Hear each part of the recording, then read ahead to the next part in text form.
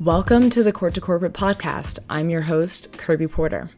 On this show, we sit down with current and former athletes to discuss their personal playbooks and dive deeper into how it has translated into success and lessons outside the game and in the business world.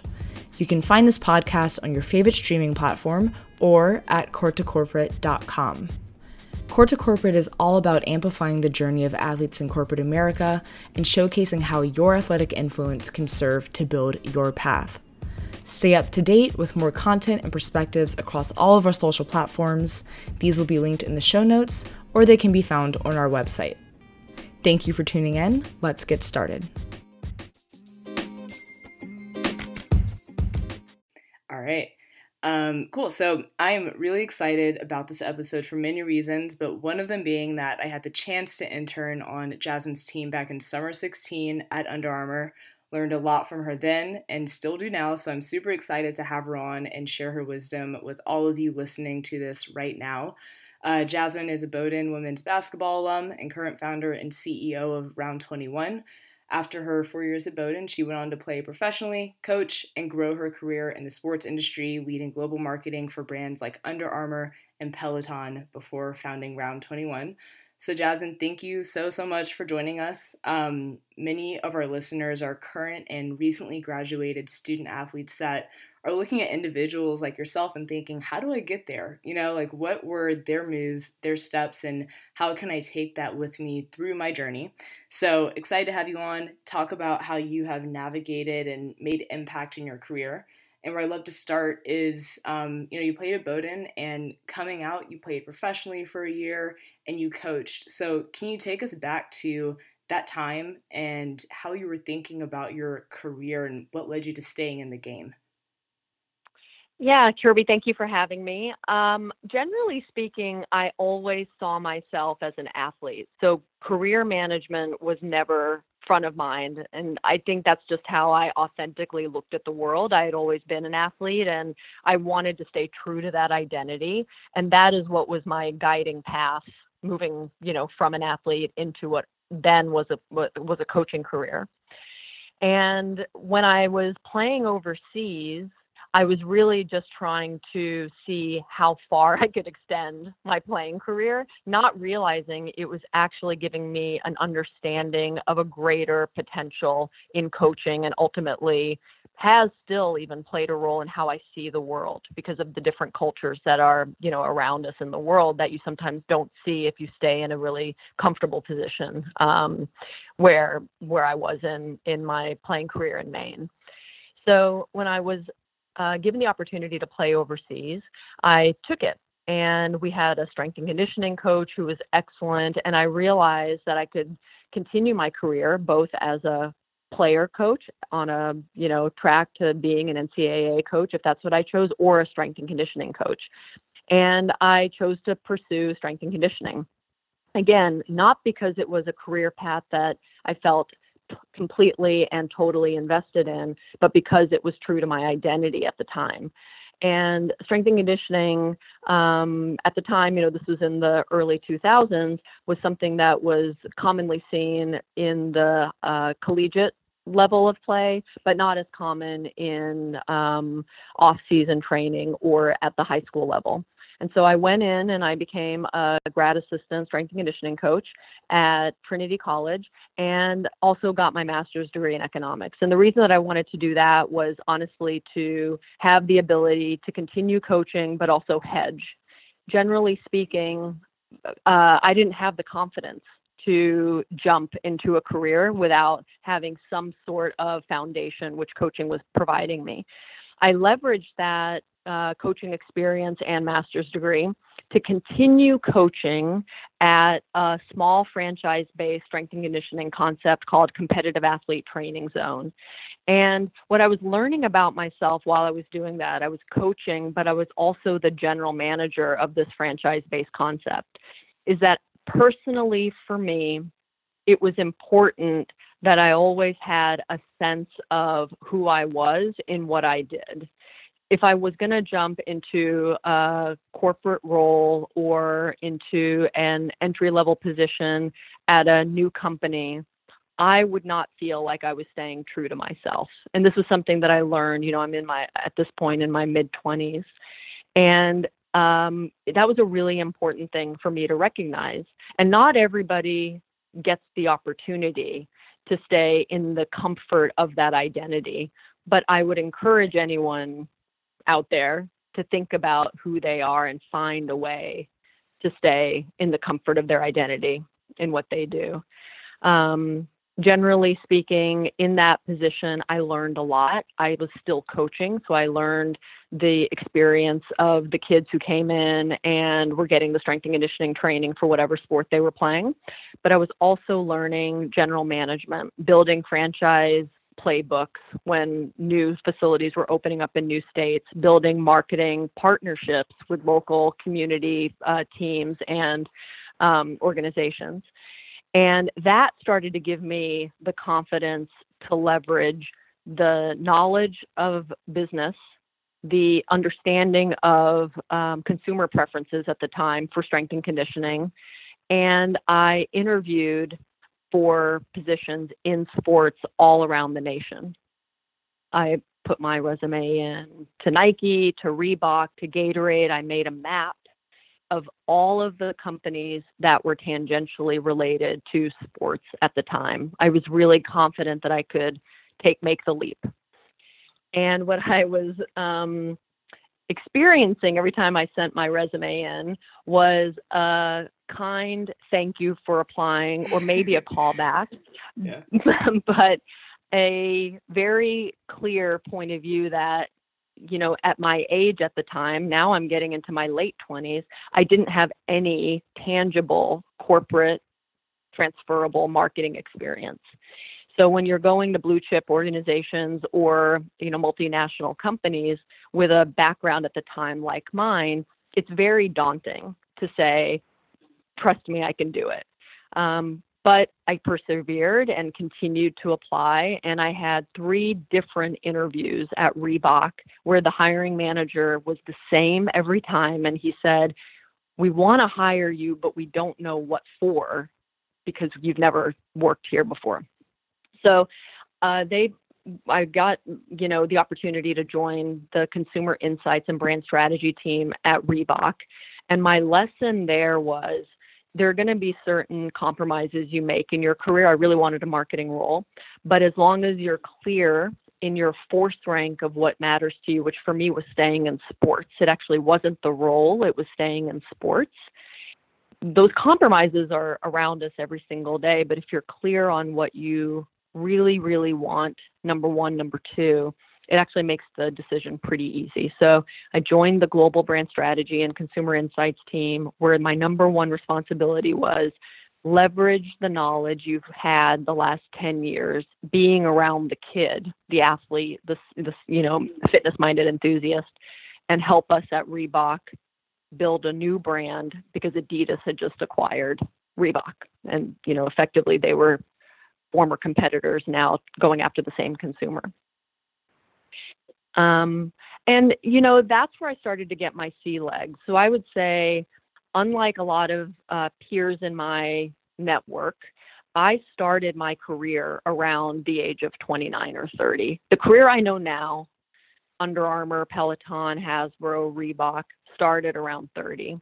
And I would never go back and do it over again because it gave me the ability to feel my sense of self throughout my career, being an athlete, being a coach, being a coach who was close to business, being somebody in business that then went into marketing. But that was unusual. And I felt confident at Reebok to say, I understand business management, brand strategy, consumer insights, but I've been in sports for, at the time, 30, almost, however many years we all say we played sports out of birth. And I started to wonder if I had the confidence to try something new.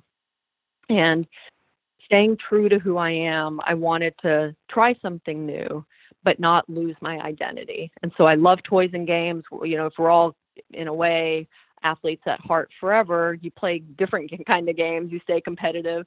And so I joined Hasbro at the time where they wanted to bring in someone who had transferable knowledge from a different company to reinvent games that were board games into entertainment brands for today's digital first generation. And I was, coming from Reebok, where we had leveraged art, culture, entertainment, music to build the Reebok brand, and they wanted a playbook and a blueprint that leveraged that type of blueprint for Monopoly, Trivial Pursuit, Scrabble, Jenga, etc. And so again, taking a chance, but a calculated chance where I could stay true to who I was beneficial to me, but also I brought in a different perspective into the toy and game industry. And then, I missed sports. And as it goes, you get opportunities sometimes, and sometimes you go for them. And I was very fortunate that Under Armour had a position open where they wanted someone to come in and lead the men's training brand. I loved that. I loved the potential of being a female leader on the men's training business. And I joined Under Armour, regaining, the sense of culture that I really thrive in, which is a team sport environment, a sense of camaraderie with other like-minded athletes, which Under Armour in 2012 had a ton of. And I joined Under Armour and was there 6 years, had the pleasure of working with you. And that's when I got the sense of the world is changing. Technology, media, entertainment are becoming one. And I was very fortunate to get a call from Peloton, where they had a role open as vice president of global brand. And I absolutely could not pass it up. It was an opportunity to, at the time, be a part of the team going from a bike company to a global entertainment and media brand with a portfolio of products.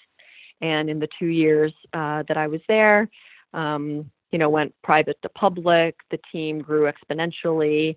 And I also was commuting from the Maryland home that I had built at Under Armour to New York every single week. And I had started to feel that entrepreneurial bug myself and had a concept in mind for a while, and decided to transition where I could bring my own dream to life. And here I am. I'm on week one of focusing on my new brand. Right. What perfect timing. Wow. I mean, so much there. And I personally took away a lot from what you just said. And I think my first question kind of goes back to that first decision that you made to try something new and, beginning your corporate career at 29, 30, and making that transition from a student athlete, a professional player, and a coach. And at first getting a few no's, a few maybes from sports brands.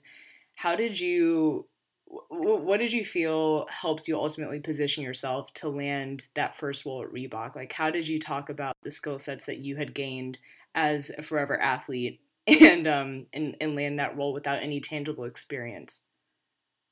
I think I didn't take for granted that the culture and the consumer you're around after graduating college is relevant to brands today. Doesn't matter what you're doing. If you're working for a candle company, you are likely connecting with a certain consumer around a certain culture. And so I leveraged my story about being around team sport athletes in an environment where strength and conditioning and skills were equally important. And the team sport athlete was a basketball player, baseball player, et cetera. And Reebok had a need for someone who wasn't sitting working on presentations based on market research data, but somebody who had literally been in the sweat and, grime of the locker room. And I just stayed true to the story that I had lived, which was the culture and the consumer that I had been associated with. And I do think that is one thing that we might overlook in today's environment where we're always positioning ourselves on LinkedIn or on Instagram or Facebook or whatever as the things we're doing. Sometimes it's actually the bigger picture and the culture and the consumer that you're targeting that can be most valuable to a brand. And I think that's what helped me in that situation. Yeah. And so from Reebok and going on to Hasbro, Under Armour, Peloton, and most recently founding your own company, being in these leadership positions, I'd love to dive a bit into, progression and growth in your career in a few ways.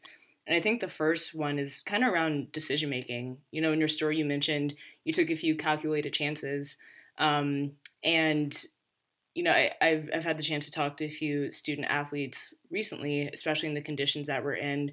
And I feel like a question that always rises to the top is, how do I make confident decisions outside of my sport? How do I find grounding that helps me know which direction is the right direction? So thinking about how your career has evolved and staying true to who you are, can you tell us about when it comes down to making decisions, how do you begin to think about which ones are right for you, and what does calculating it look like in your head? So for me, most people are changing. I don't know if it's every day, every month, every year, but we are, as humans, are always adapting. We're growing, we're learning, etc. So I try to do, I'm a pretty reflective person, so I try to do a little bit of self-reflection now and then. So one way I've done this is when I was looking to leave Hasbro for Under Armour, I had definitely made a forced ranked list of all the things that mattered most to me at that time. That may not be the same group of things when I was at, coming out of playing professionally in Spain. But at the time, the first thing was location, because my husband had gotten a promotion in the Maryland area. And so that was a reality. It was first, but it was actually something that could have been flexible because, DC's nearby and New York's nearby, et cetera. But the second was staying or going back to sports, which was vitally important. Then after that, honestly, title, I could have gone to Under Armour and worked. I would have been happy to join the women's team, the running team, the men's training team, et cetera. So for me, it's being conscious and intentional about what matters to you at the time. And I really encourage people to do that because there's so much sacrifice we do related to our career, whether it's I'll take a little less money, whether it's I'll work a little bit more. And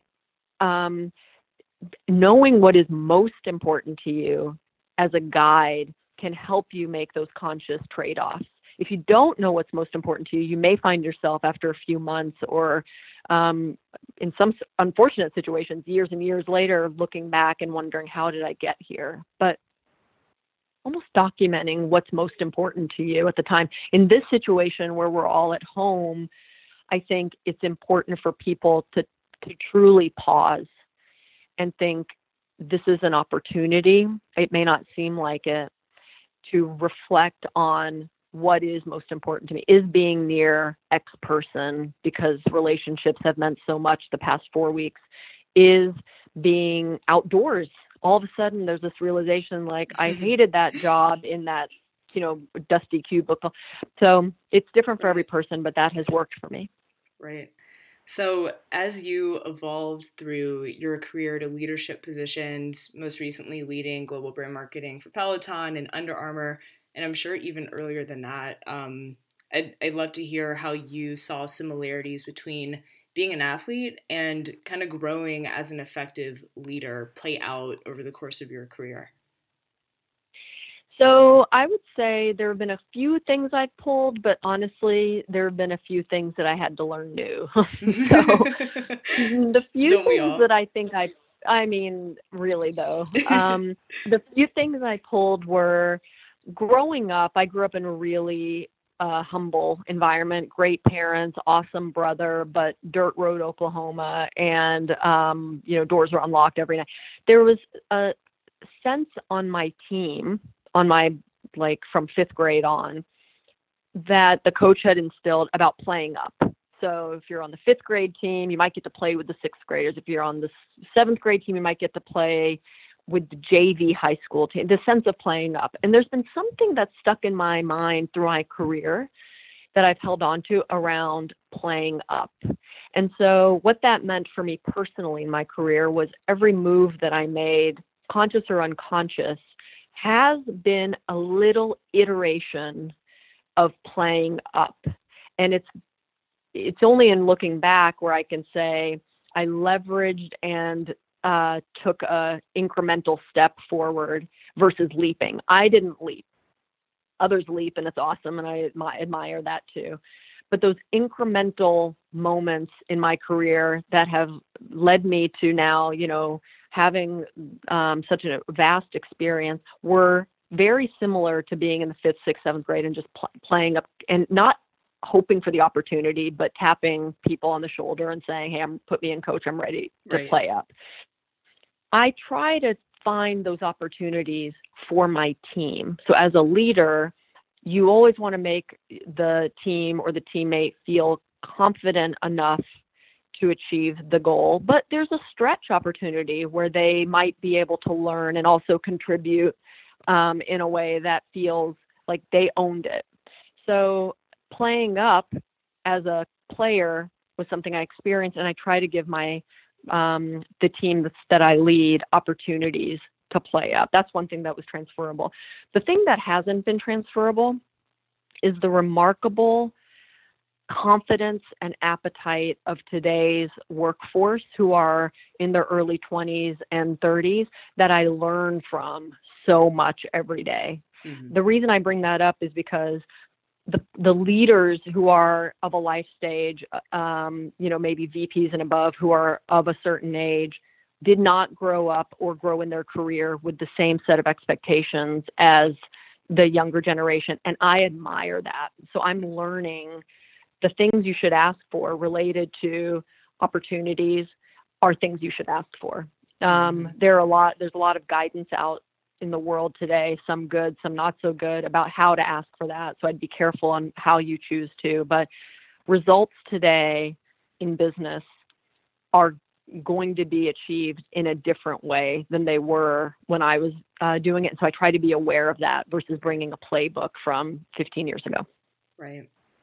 So last question on this piece before we begin to talk about round 21 is, what does it take? At the top of the conversation, mentioned that a lot of our listeners are current or recently graduated student athletes, some of whom may be pursuing a career in brand marketing or sports marketing, like myself. So I think the question here is what skill sets do you think have made you an effective marketer, and how did you, continue to build on those throughout your career and seek opportunities that helped you do that? Yeah, so consumer. I was fortunate at Reebok to join the consumer insights team, so that's where I started, and that's where I continue to start with. The recent graduate who may be coming out of college looking for a brand marketing role needs to be very aware and acutely skilled or open to learning the skill of how to understand consumers. Brand marketing is around telling stories and making people believe in something. If you don't know who those people are, it's hard to help them to believe in something. Right. So that's number one. Two is there's a balance between the work ethic that a lot of your listeners probably bring to their job that they learned in college, particularly Division I sports, where it's like 3 practices a day. It's never enough. There's film. There's strength and conditioning, and then there's skill work and teamwork. Business and brand management is not a work harder than everyone else game. Business and brand management, in my experience, is a balance, depending on the day, of work ethic, relationships, data understanding today in particular, and a greater sense of cultural and societal benefit that brands can have. Those are the 4 things I think really stellar brand marketing teams think about. Absolutely working as hard as is needed, for sure, depending on the situation. an understanding of data, an understanding of the greater societal and cultural impact, and then the consumer knowledge as well. Yep. Um, okay, so I love to close out with your journey to entrepreneurship. You mentioned this is your first week on the job. Very recently, you founded Round 21. Round 21 collaborates with emerging artists to give life to the sports that we love. We are all definitely missing sports a lot right now, and the love for them is growing, so couldn't be a better time for it. But would love for you to just share more on the inspiration and story behind Round 21.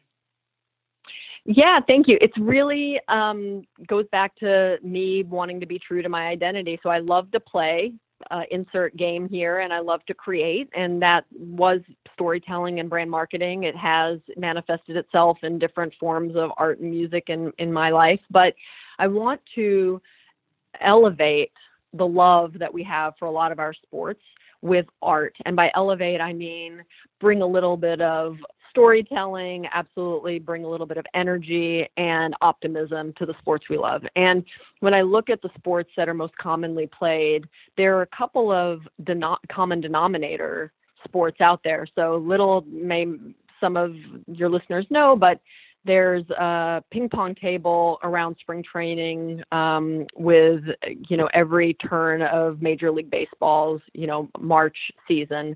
There are side ping pong games in, most golf tournaments that are played at the professional level. There was a famous ping pong tournament played at NBA All-Star 2 or 3 years ago, Drake and Reggie Miller. And so ping pong has been one of these sports that no matter what you play ping pong. And I believe that ping pong has a really unique opportunity to bring people together. And the product is a great canvas for art and storytelling. So I want to continue to, bring people together through sports, starting with ping pong. And I want to partner with underrepresented artists, whether it's socioeconomic or geographical or gender or gender identification or racial. I want to give a voice to artists who have something to say. And that's what I'm merging together with Round 21. Love that. So you mentioned earlier that you've always had this entrepreneurial bug. And I feel like a lot of the literature around athletes in business really hones in on, why athletes make great entrepreneurs or self-starters or goal setters. We think in systems, and we just kind of embody the mindset. For you, what drove you ultimately to starting your own business? Is entrepreneurship something that you have, always seen for yourself? So I had two parents that were I still have two parents that are very entrepreneurial in nature. So I grew up around the idea and the ideals of you make your own success. I didn't intend, early days to go out and do my own thing, but to make ends meet here and there, I would personal train. I would, brand that. When I was a grad assistant, I would brand how Trinity College was appealing to the parent and the athlete. And so these were things I just kind of did on my own that weren't a part of now, later in my career, corporate blueprints. And so I'd always enjoyed taking, nothing to something. And it was really this idea of, playing up that I had kept coming back to, where I had been a part of great brands and their stories and told their stories. And I really wanted to do something not on my own, because eventually I'll have a team, but something that I could call my own, I guess is how I would say it. And I'm really excited and optimistic that this concept will be successful, because I'm leveraging the beauty of what is art and the societal need of what is sport, and will feel very comfortable pivoting as culture and artists and sports need to go to make the brand successful. So I'm really, really jazzed to see it through. But I think it was the role models of my parents plus the intention of starting my own thing that helped me take this entrepreneurial leap. What have you learned in your first week on the job that you can share with other aspiring entrepreneurs that are listening to this right now? That you always, I don't know what the percentage is, but the plan is never done is the first rule that, the coronavirus climate for business has taught me. And I think that that's a rule that I've always known, but that I'll definitely take forward. And being comfortable with change and being comfortable with and open to new ideas while staying true to whatever the central core of the brand or business is, one takeaway from the short few days that I've been focused on this full time. And then the second is, I was taught a long time ago that in every conversation or relationship, there's always three people: you, the person, and the dynamic is the third. And so today, the dynamic is really the guiding force in most conversations, which is social distancing, or someone who's been affected. And so that leads. Sometimes it's you and the person because you go way back and it's cool to reminisce. But I think knowing that principle of it's you, the person, and the dynamic is also something that's really prevalent in how I'm approaching my business these days. So to wrap up, thinking about where you are now, if you could go back to your senior year self as an athlete, what career advice would you give her that you'd like other athletes to hear? I would say be comfortable guiding your career based on who you are versus what you know. And I'm lucky that that's actually played out. So it's not a regret or anything like that. But I didn't know that's what I was doing. I labeled it insecurity, actually. I labeled staying in coaching for a while, becoming a strength and conditioning coach, as I didn't really know what I wanted to do with my career, when in reality, I think I was staying true to my identity versus versus focusing on what I know.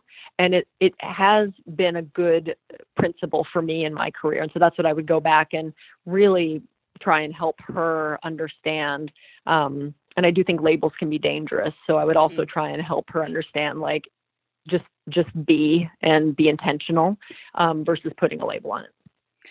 Jasmine, thank you so much for joining us. I've learned so much from your journey and what you do, and just excited to see what's next with Round 21. So thank you so much for coming on. Thank you so much for having me.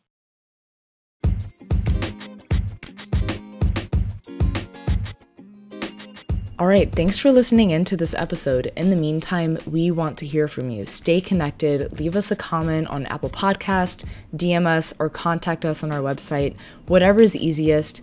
We want to know your feedback and what questions you have. Otherwise, we'll be back soon with more athletes, more perspectives, and more pro tips on the way.